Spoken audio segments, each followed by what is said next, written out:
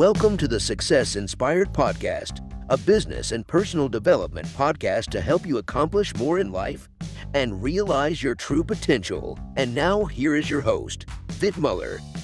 Welcome to another episode of the Success Inspired Podcast. My guest today, I'm super excited to have this guest on today. He's a serial entrepreneur who has built several globally successful businesses since he quit his real job in 2005.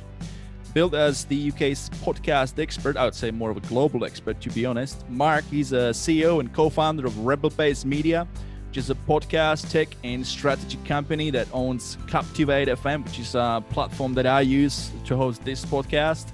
Amazing platform. We'll get to that later on in the podcast. They also run a Productivity, which is helping those who have podcasts to have actual custom websites. They've got Podcast Success Academy and Rebel Base Studios, which is well known as an insightful, thought-provoking, and actionable podcast. He's a widely approachable Brit. He's a Star Wars, DC Comics geek. For those who love that stuff, definitely check him out. And that he believes that good business starts with being good to people. So please welcome to the show, Mark Asquith.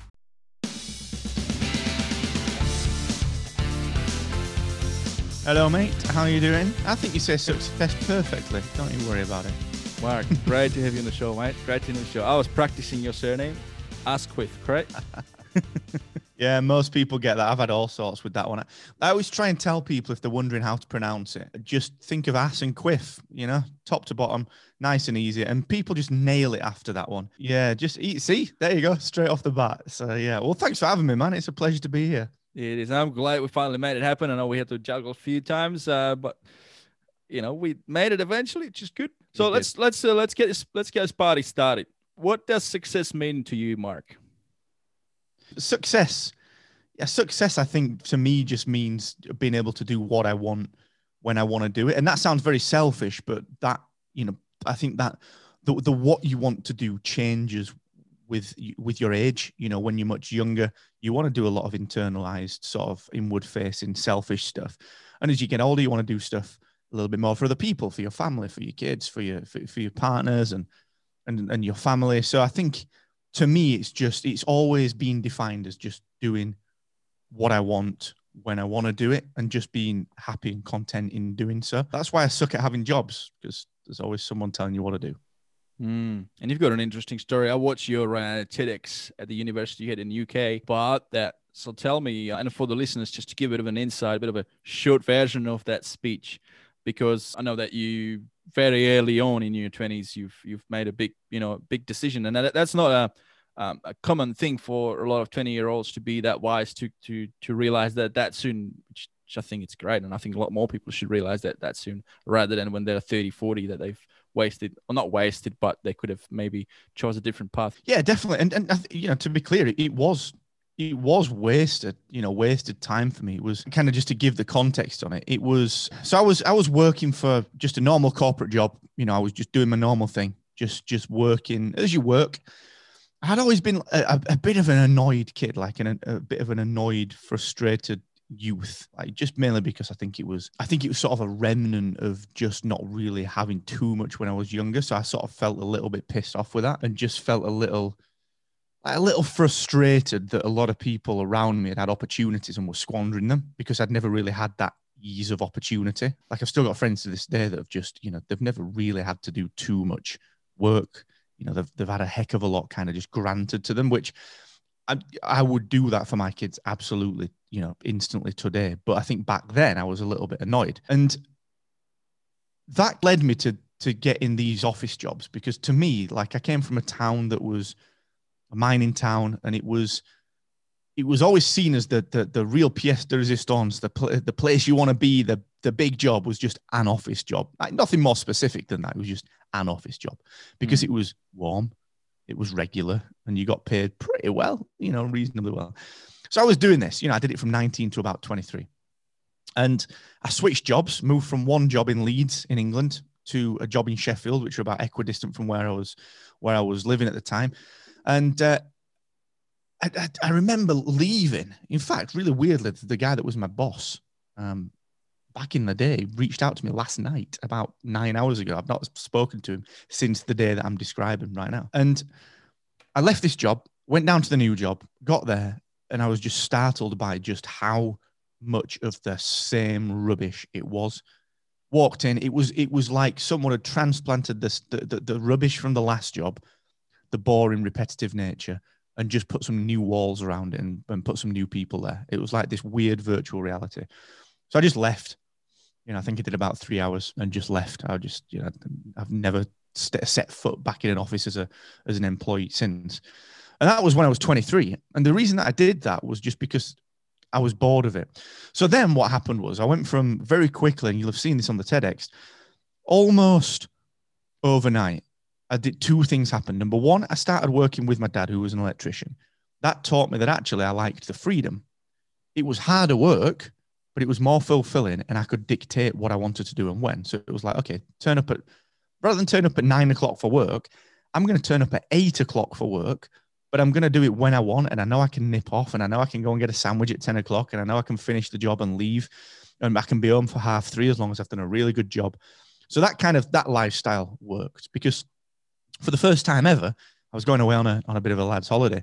I was able to save the money for the spending money that I needed, plus pay for the entire holiday in record time, whilst having the kind of day-to-day life that, no one was really dictating to me. And the second thing happened immediately after that. I'm a pretty good talker, often. So I blagged my way into a job that was just paying a fortune. Like, I went from earning like 20 grand a year to like nearly 200 grand at 23, 24 years old. And it was this weird scenario where, like, that's what I thought I kind of wanted. And it was nice. It was easy. I'd turn up and train people on a number of things. I'd train people like either the NHS staff on clinical systems, or for a couple of the contracts, I'd work with the Ministry of Defence. I did about 9 months, maybe a year overall with the Ministry of Defence, working with the Army. And the two distinct differences between those two organisations, I was getting paid the same, doing the same job: project management, business change, training, implementation, recruitment systems, clinical systems, same job. The distinct difference was that the NHS would dictate everything to me. And even if they had nothing for me to do, they would make me sit there looking at a screen for no reason. The guys at the Army, day one, I would turn up, and the old major that was working with me, was my boss at the time. He'd put his arm around and he'd just say, "Look, I don't care what time you show up, I don't care what time you leave, but I trust that you'll do a really, really good job. And if you do 1 hour a day or 10 hours a day, but the job is fantastic, I trust you to do that." I was like, "Oh, this is fantastic." And I gave him more because of that, but also I had much more flexibility. So that was the most fulfilling piece of the job. At that point, I'm earning 200 grand a year. I'd learned those lessons. And then I went back to contracting, so earning the same money, the 200 grand a year, 24 years old, working just for the NHS. So the Ministry of Defence training project finished. We just finished it. We completed it.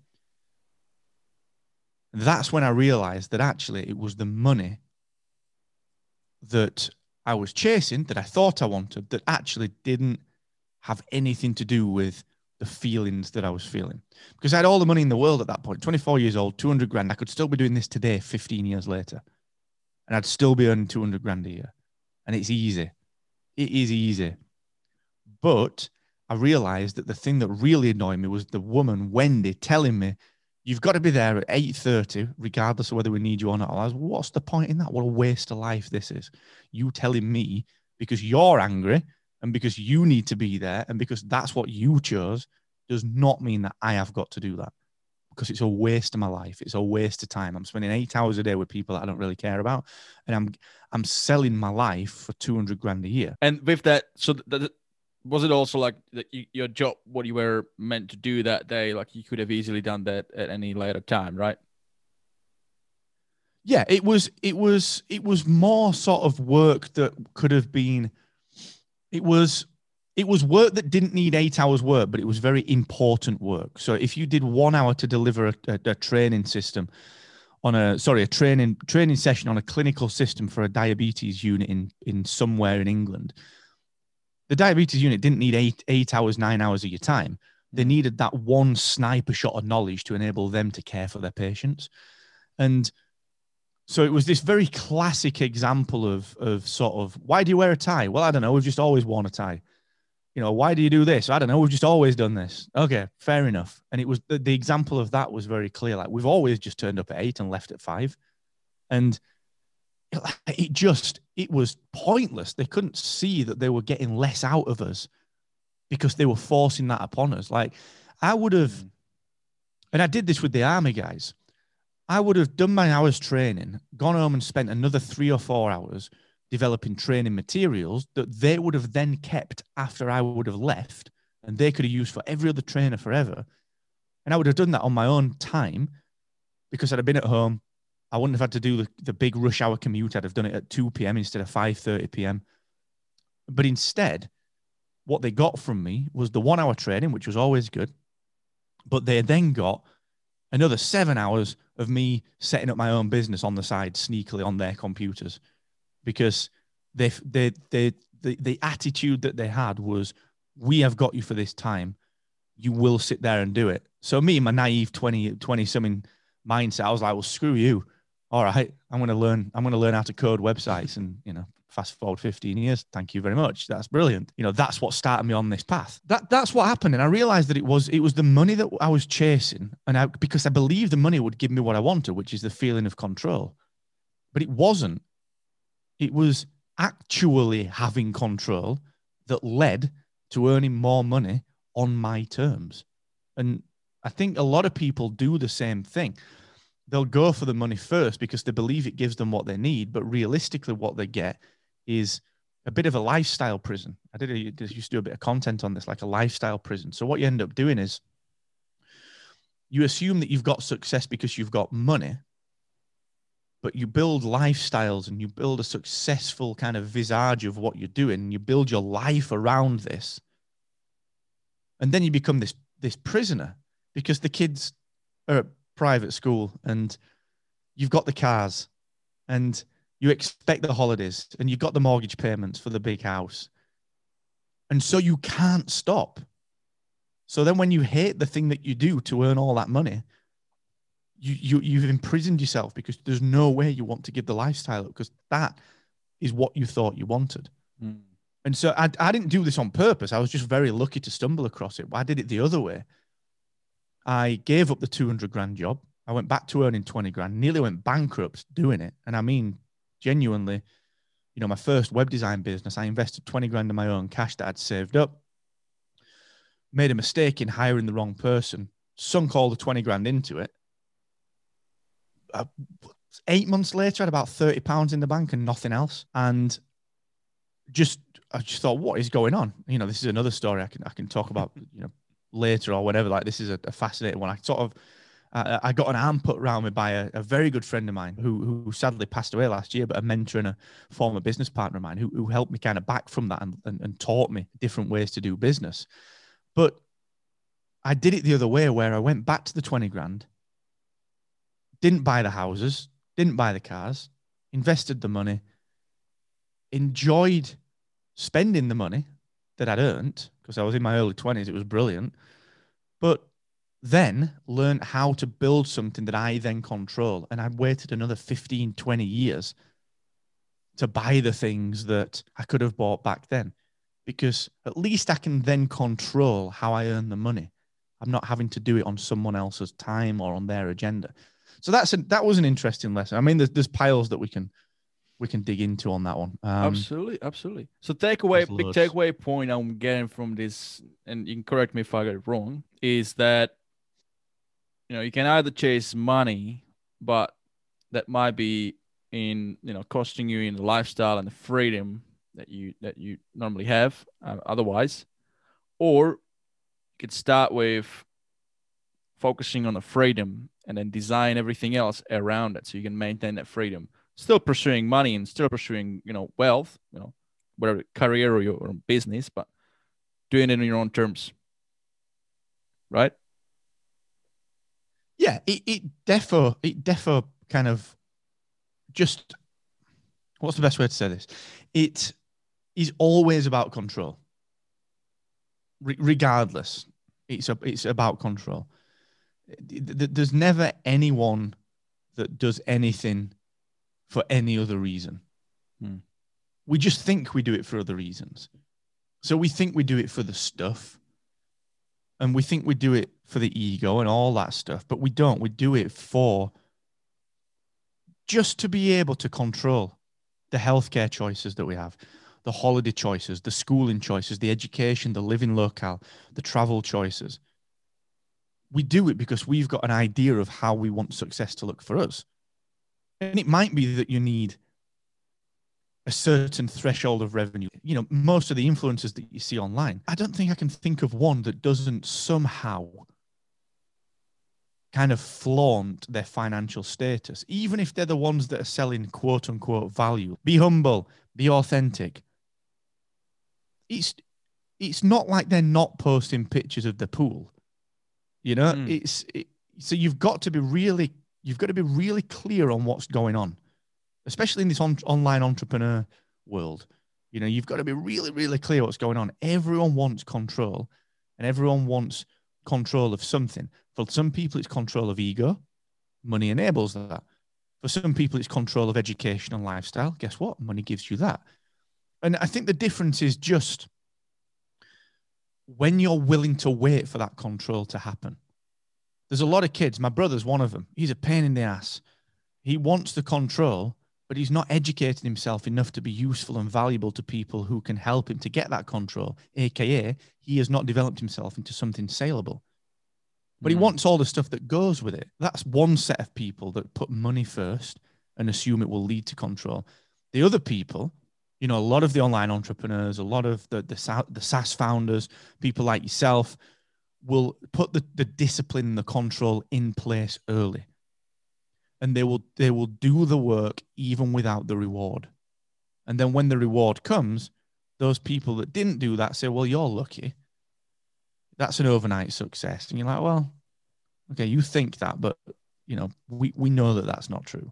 Yeah. So there's, you know, I don't know if that helps or answers the question, but it's a fascinating nuance, you know? Absolutely.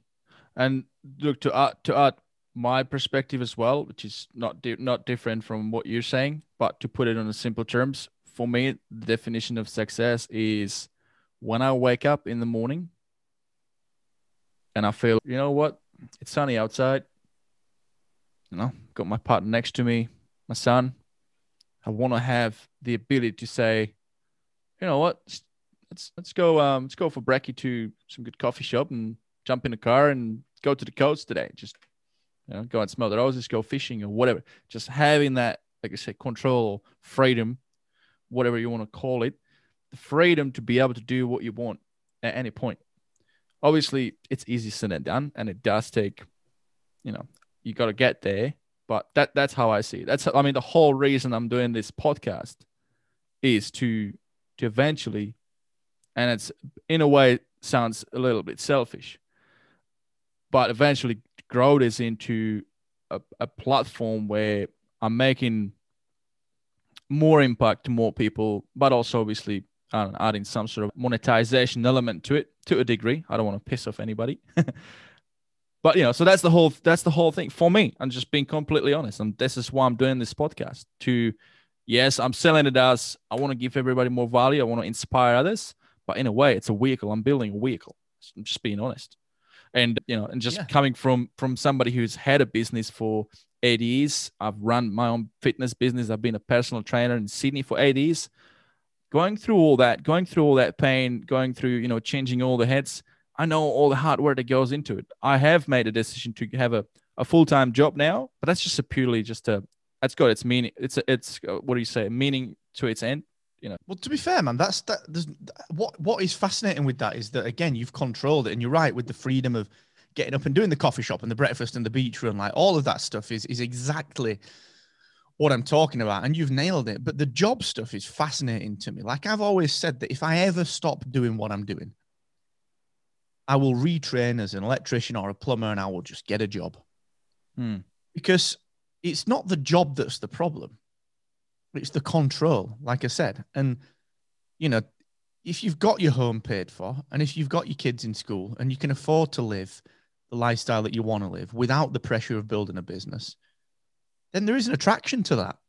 Absolutely. So, oh yeah, oh, big one. I mean, it's weird, isn't it?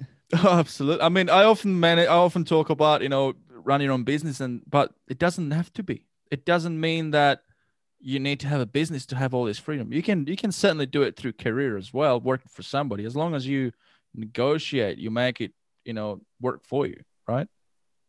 Yeah, exactly. That is exactly it. And for me, like, I'm a terrible boss. Sorry, not a terrible boss. I mean, I probably am a terrible boss, in all fairness, if you ask the team. But I'm a terrible employee for bosses, because bosses most of the time are rubbish. They are rubbish because they've welched on their success. They've done the thing that we talked about earlier. They've gone for the cash. They've taken the steady path. They've gone the one rung at a time. And guess what? Climbing a ladder one rung at a time, it's really hard to hold yourself on one rung for a year or 2 years at a time. You get tired, your body gets achy, your mind gets achy, and then every now and again you can pull yourself up to the next rung for a little bit more.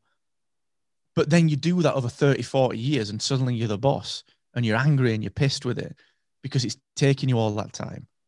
And so you project that onto everyone else. And so a lot of, I wouldn't say every boss, of course not. This is very individualistic, but in my experience, certainly more of the older style bosses who believe in the 9 to 5, who believe in doing things as they've always been done, are crap. They are terrible bosses because they are so annoyed that things could be done differently and they never benefited from it being done differently, that they don't want anyone else to benefit from it. Like, it's something that I've seen time and time and time and time again. Whether that is with myself as an employee in the past, whether that's with family members that have gone through this process, whether it's with employees that come into the Rebel Base Media company or the Captivate product team and work for us and tell us about it. People get angry, man. People get angry. And it's largely because, again, they can't control what's going on in their lives. They still have to do the 5 a.m. get up to get there for 8 a.m. when the rest of the world is moving on from that. Yeah, you've always got to be conscious of what's really going on with people. And it's always bad to see people bashing people that have got jobs and careers, like the entrepreneurs. You see it all the time. And it's normally the new entrepreneurs that are not making any money, right? They normally feel great for making the jump into quote unquote entrepreneurship and bash the people that have got the jobs, like, 9 to 5's for suckers. No, it's not for suckers. It's not for suckers at all. You've just got to find what's right for you. And we should all respect every version of that for every person, because there's always a bigger fish, to quote Qui-Gon Jinn from Star Wars. There's always a bigger fish, man. See, I did say you're a Star Wars fan at the beginning, didn't I?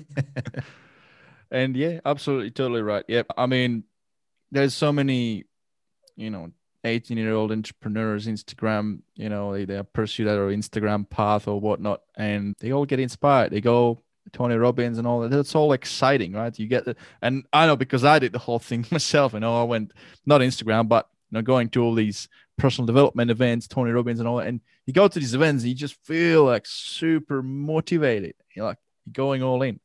Guess what? Going all in on your own, especially got no cash. And I literally had no cash. I arrived with nothing to Australia on student visa. When you're bootstrapping things, it's not always going to lead to success. You might end up putting a lot of your hard work and years into it and nothing comes out. So you got to think about that, because, when you're in your 20s, there's a massive opportunity. You don't want to miss it, because then you get to 30s, then your life changes. You got different priorities. You might want to consider about that. You're right. Sorry to jump in on that one, dude. Right. I think you're right. And I think it's an important point just to mention. If you look at the gurus out there, I've got a serious litmus test for 2 litmus tests that you can use for the gurus. It's easy to make someone feel good. It really is. You say the right words at the right time and you say them loudly. And if you can, say them around other people, because the halo effect works. But the litmus test is this. If after you are excited and the excitement has calmed down, if you can go to that person's website And you can either look at their income reports or you can look at their revenue through the IRS or through the HMRC in the UK. And you can see a growth year on year in revenue. That's a tick in a box. If it stays the same, even if it's high, but stays the same, there's potentially a problem. Because growth is required. I can't think of any other business where you go, yeah, it's all right to stay the same. It's fine. Don't worry about growth. It's cool. So that's the first litmus test. The second litmus test is the biggest one. Every entrepreneur, podcast coach, funnel expert, Facebook expert, whatever it is, will get you excited about what you should do. But when that excitement has dissipated and subsided, go back to them and ask them specifically, and not in buzzy terms, not in add value and ask your audience what they want and then give it to them terms. None of that crap. That's all that's real top of the tree stuff. That's just superficial stuff. Mm-hmm. Ask them, can you tell me exactly what to do? And can you specifically walk me through the tangible implementation steps to do it? Not the sneaky implementation steps. So this is the normal path. All right. This is the normal guru pros. You only get one life. If you believe in a plan B, then you don't believe enough in your plan A. You've got to go all in. What's the worst that can happen? Focus, follow one course until success. You have got to nail this. You have only got one chance to do this. Life is too short. Well, how do I do that then? Well, you ask your audience what they want, and then you give that to them, and then you make sure that you add value. But guess what? The extra mile is the road less traveled. Yeah, that's, the conscious entrepreneur needs to ask, that's brilliant and it sounds fantastic, but I asked how you do it. I didn't ask for some concepts that might get me closer to how I do it. I asked for specifically, how do I do it? And if you want to get really clear on it, how do I do it today in 2021 and 2022?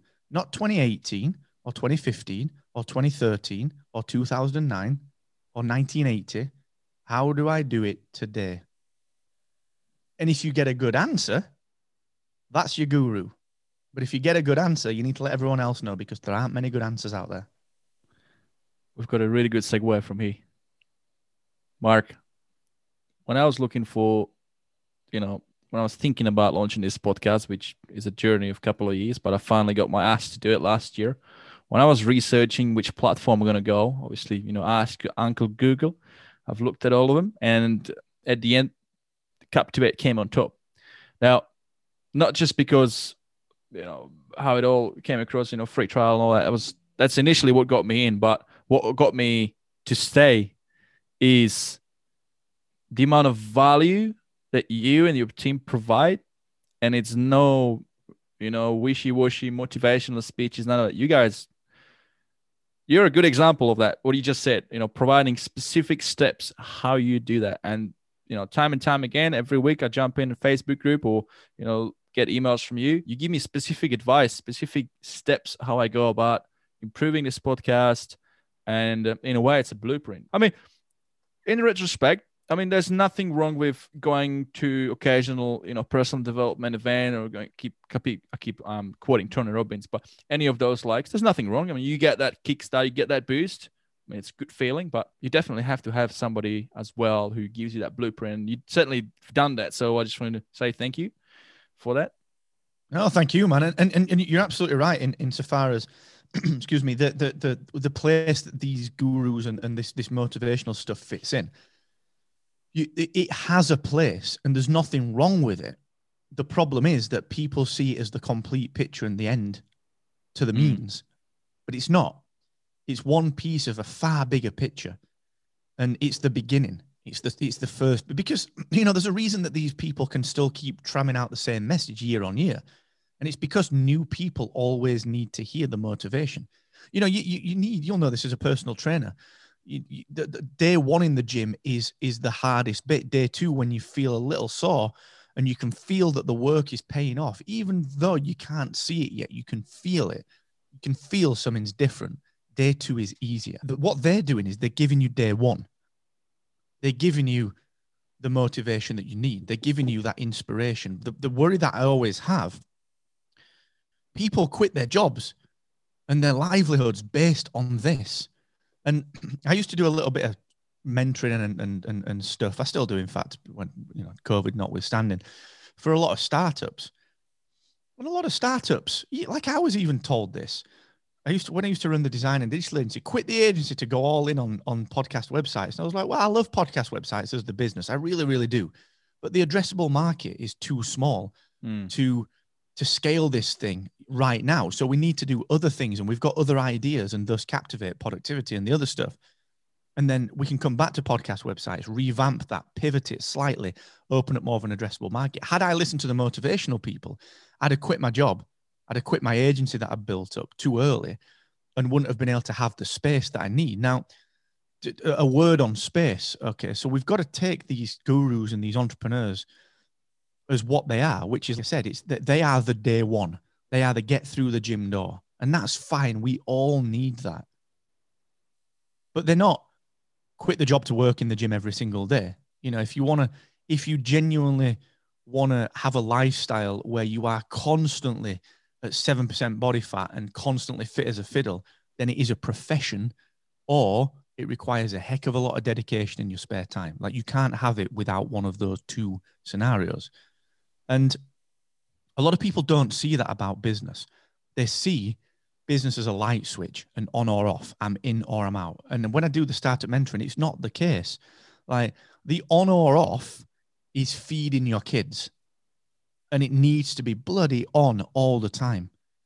And the on or off is paying your mortgage, and you better believe that needs to be on all the time. And there's a reason that VCs and startup funds and seed funders and angels want the founders to take a good salary out of that investment. Because if you as a business owner are worried about money, you ain't worried about growing the business. You're worried about the next bill payment. That's why founders want you to take the decent salary when they invest. Sorry, that's why VCs and so on. And so the problem is that there's a gap. There's a disparity between what gurus tell people to do as a next step, which is go all in, go all in. My advice is don't go all in with the physicality side of it. Don't go all in with the 9-to-5 quitting, because if you do, your mortgage comes all out and your ability to feed people comes all out. And remember, those entrepreneurs are the ones that I mentioned earlier that had 20, 40, 50, 60, 70 grand to put into the VAs. When they started, they didn't go all in. They just had a bit of space. So the job is to understand, if you want to start something, that it's not a light switch. Going from having a job to not a job and being your own person is not a light switch. It took me 2 years of learning how to code websites to be able to sell websites. And I was slowly able to supplement my income by £500 a month, then £1,000 a month, and then £2,000 a month. And then suddenly, wait a minute, I'm earning my wages at 20 odd. So I may as well quit, because maybe I could earn a little bit more through this freelance stuff now. And then, you know, thus we get the growth. Yep. So that segue is important. People don't realize that, and they're meant to feel bad for thinking like that. When in reality, there are very few genuine business owners and entrepreneurs that jumped into their entrepreneurial business with nothing. Most of them had something, whether it was redundancy payout, whether it was savings. They had a runway. They had a year or 6 months. Great way this has been put was by one of my guests in a couple of episodes back, Adam Markel. He said, essentially what you're doing is you've got a bridge going on in your life. You've got a bridge. That's the bridge representing your income. All right, you've got a job. That's the bridge. Now you want to have more freedom. You start, you're thinking about this other bridge, but you can't destroy the first bridge unless you build that second bridge. Otherwise, how are you going to cross over, right? So always think about that. That's a good, just a visual analogy. Always build the second bridge while you've got the first bridge. Because like you said, if you go and you got those stories, there's stories of those people that said, I went all in and it worked out. But you're really playing with odds. And that's the chances that this will happen to you, that you will, hit that luck, is just so small. True, man. And right. Just a very tiny thing to remember. They often start with money. They had something saved or a redundancy or something, but they don't mention that very often because it's not sexy. And when they go all in, all they mean is they go all in on focus. That's their sole driver, is the thing that they're focused on. They might only spend 2 hours a day on it because they're working, but that is the thing that consumes them. Like when I was learning web coding and building Captivate, I was all in on it, but there were days that I only worked 2 hours because it was a Saturday and I had the family to see to. Doesn't mean I was less all in. It was just about focus. But sorry, I interjected. Sorry, man. No, you're right. No, it's just all fits in, I was just going to say, basically, on top of that, is that you were able to do that because you had a safety net. Your example, anyone's example who's going all in, as long as they've got a safety net, they've got something saved up, enough saved up not to have to worry about where's that next bill coming in. Only then can you fully focus on what you're doing, and you will actually do it really well, and you should be able to see, whatever you do to accelerate quite fast.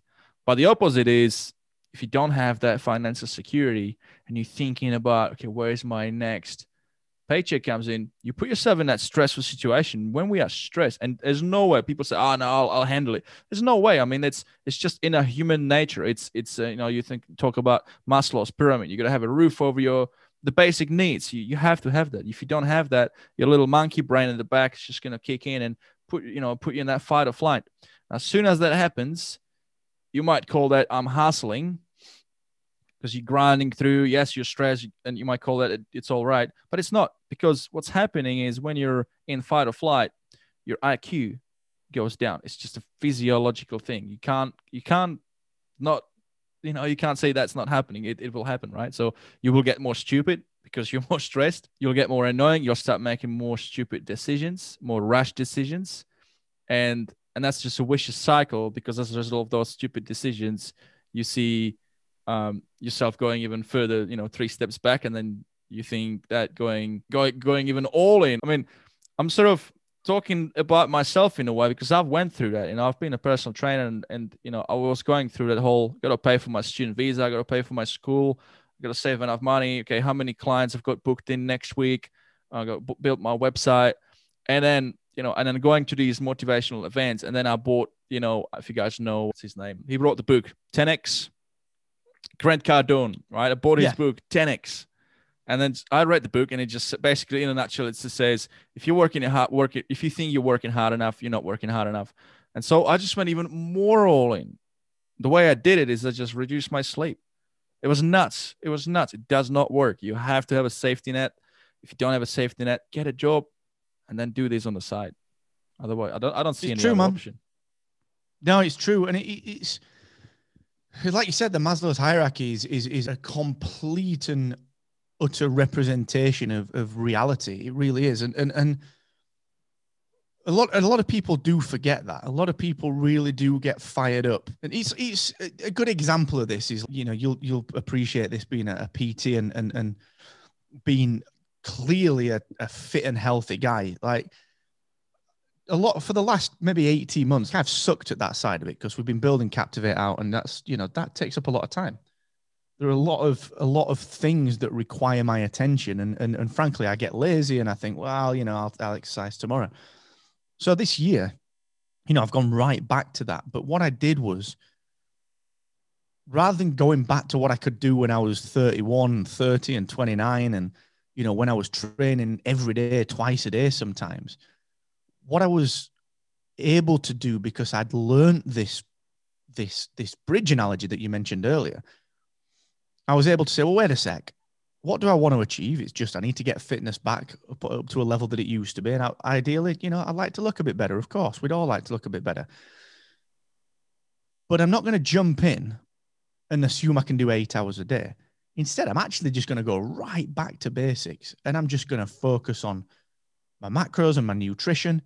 And I'm going to focus directly on simple compound basics for 40 minutes a day, and enough cardio to make my heart think, what the hell are you doing? Like, that is it. Like, I didn't go back to what I was doing. But that doesn't mean that I've gone less all in, because I'm still getting my ass into the gym every day to do it.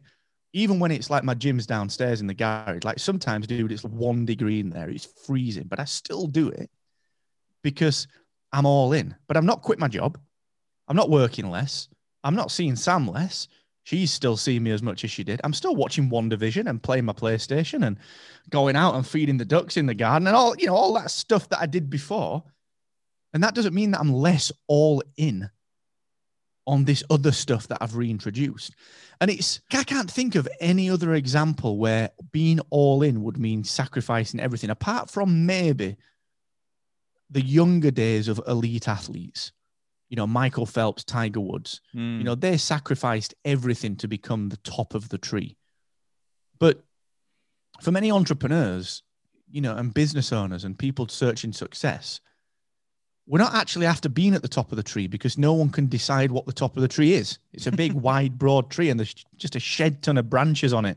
All we want to be is a little bit higher up and controlling where we are at any given time.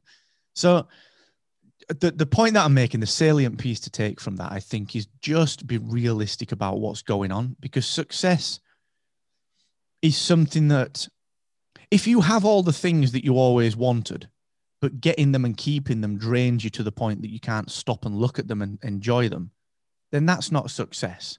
No. That's looking successful. And that is really different. In which case, you really have to ask yourself, are you doing it for yourself or are you doing it for others because you want to be perceived in a certain way? In which case, you really need to have a deep, ask yourself deep down, is this serving you?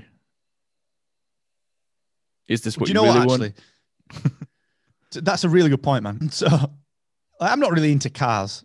Like very recently, we've got Kieran and I have got through one of the businesses, we ended up getting a Tesla on lease, which is amazing. Like the Model 3 performance thing. I love it. It's like the fastest thing that you're ever likely to get in, apart from the other Teslas. I love it, right? But I don't care about cars. I genuinely don't give a crap about them. It's just a means to an end for me. So before this, I always had fairly crappy cars. It was just these cars that, I bought them and I was like, well, I'll just run this until it dies. I don't give a crap about what it looks like. Now, here's the thing, right?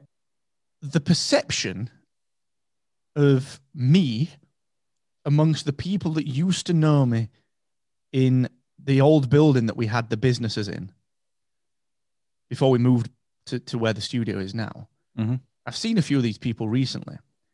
The perception of me has changed because I've got this Tesla. They're like, oh, you're doing well. Like, why am I doing well?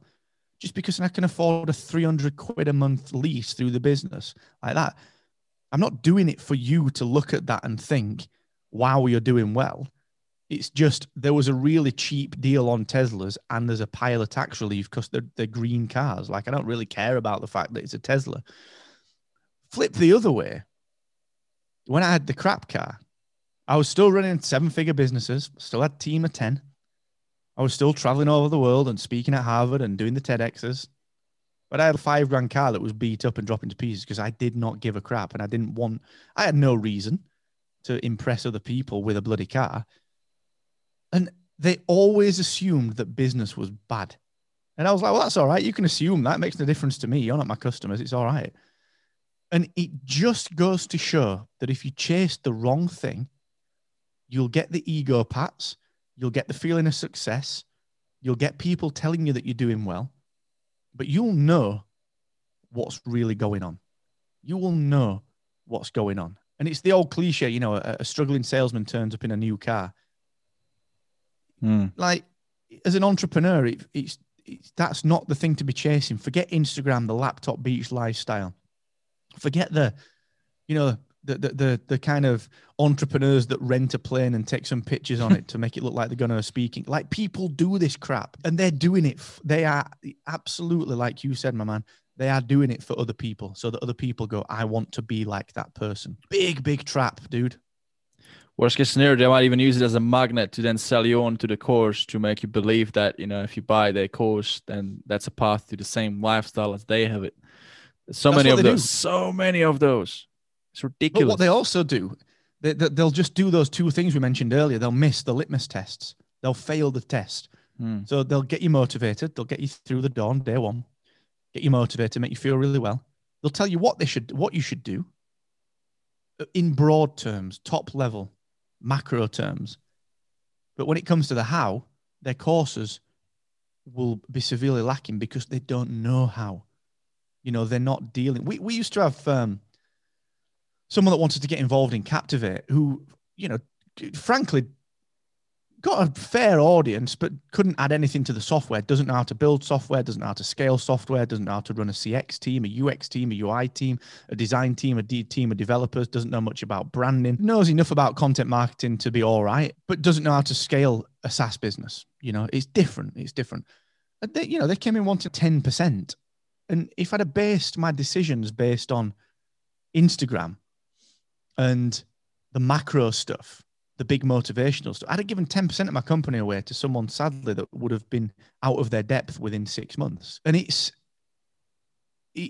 not to say that they're not good at what they do. It's just that what they do doesn't fit everything. And I think that's another lesson with the online entrepreneurs. Like, they are very good at what they do, but what you do might not be what they are good at. So take the motivation, take the inspiration from them, but don't assume that they know how to grow your type of business. Dude, there's so much we could go into. I could just keep talking about this.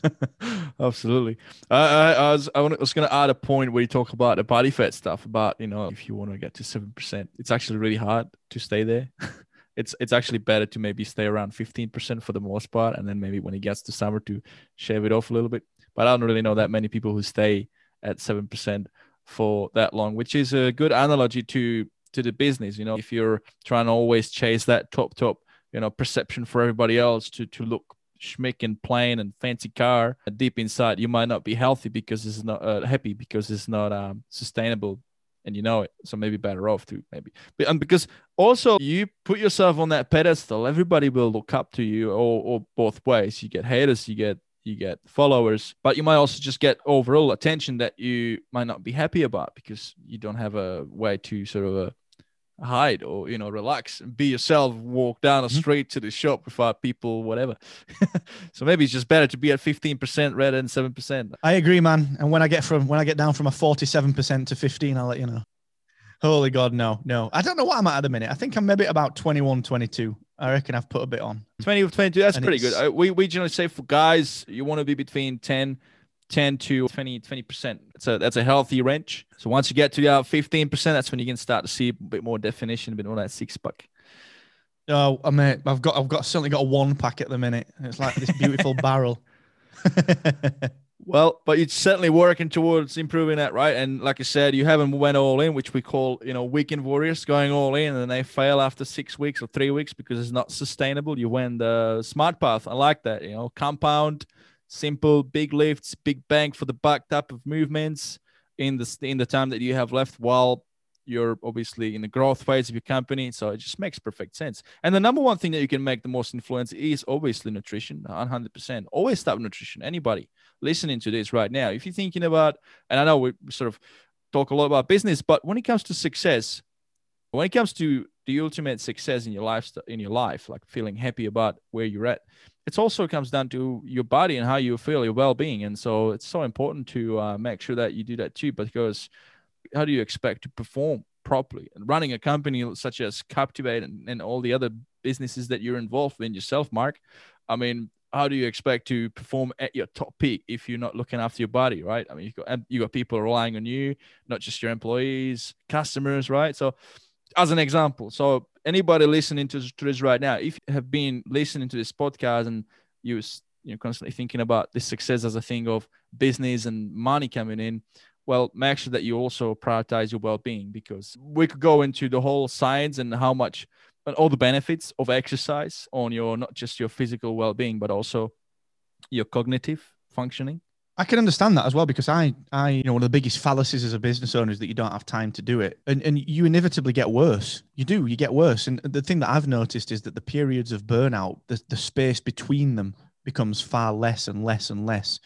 And it's a continually diminishing period, because you find yourself in this position where you get a bit tired and you think, I ain't got time to work out.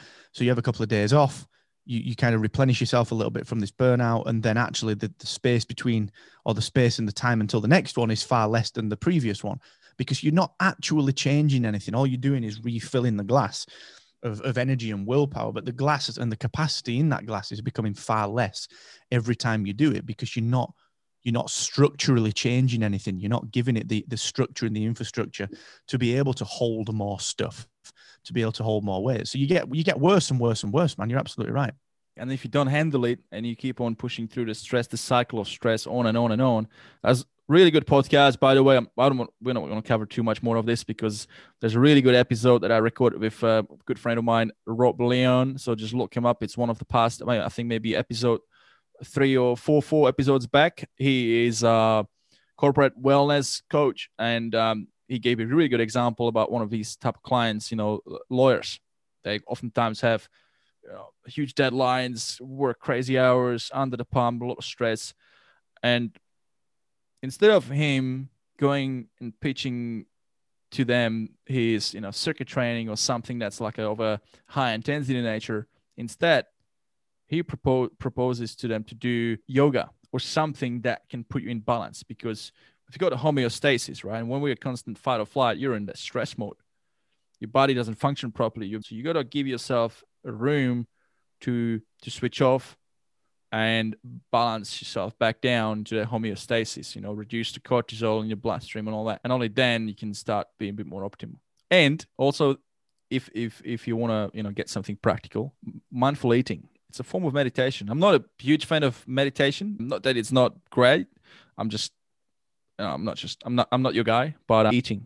Go for lunch. Try this. If you're feeling stressed, go for lunch and have your lunch in the park, right? Leave your phone at the office. Just go and take away whatever lunch, take your lunch to the park, sit down and just focus on the act of eating for 15 minutes. It's amazing what it does. In 15 minutes, you finish and you'll feel refreshed. So just so we can add something really practically in this episode on that topic. I like it, man. Yeah, I like it. Mark, initially, when I booked you in for this episode, I was thinking, you know what, we're going to talk a lot about podcasting because that's what your specialty, but we never really got to that. We talk so much about career and so much other stuff, which is all great. And we provided so much wisdom, and I'm so grateful to do that. But do you think that we could perhaps do another episode so that for those that are listening that are interested in, podcasting space and what podcasting could do for them, and, maybe a little more technical one as well, a bit of a blueprint as well, cover a bit more of that. Do you think we could do that in a couple of weeks' time? Oh yeah, absolutely. Yeah, let's do it, man. Let's do a podcasting chat as well. Yeah, I used to do a lot of interviews like this one. I've not done any for a few years because everything has been podcasting. So this has been a nice change, man. So I appreciate it. But of course, let's do another session for sure. Awesome. Now, on a closing, what would be the top 3 things that you'd like our listeners listening to this episode today to walk away with? If you're going to walk away with anything, I think it's just understanding that you got to, number one, you got to understand what success really feels like for you. And that's a really big distinction. Notice I didn't say what it looks like. It's what it feels like. And that is a really big difference, really, really big distinction. Number 2, you've got to understand what it takes to get there. And you mentioned it that, there is no weekend warriors that do well. There aren't any. I once wrote a song called Weekend Warrior about my brother because he's like this. I might revisit that actually. It was an interesting time, actually. Yeah, that's something that I've digressed into. But you've got to understand what that success means, and it's the small things that matter. And number 3, it's patience. When we're building software and we're building Captivate and everything else that we do, in my head I've got this 5-year vision, and it relies on people trusting me to take step 1, and for year 1 to look like it does, so that we can get to year 5. And not everyone shares that vision. People beat up on you because it's easier to beat up on you than to trust you. So just be clear on having your vision, and be clear on understanding that it's a long-term endeavor. Anything that is worth doing, as we know, is worth doing right and takes time to do it. But you have to have a vision of what things feel like. And it's difficult to stick to, because people will want to tell you that you shouldn't be doing it, but stick to it and make sure you're focused on what you want to feel like, not what you want to have. That's a really important one. I love that. think about what success feels for you, how will you get there, and have that patience. I love it. Mark, it's been amazing having you on the show today. I appreciate you. I appreciate your time taken away from running all your businesses. Guys, I appreciate you listening to the show today.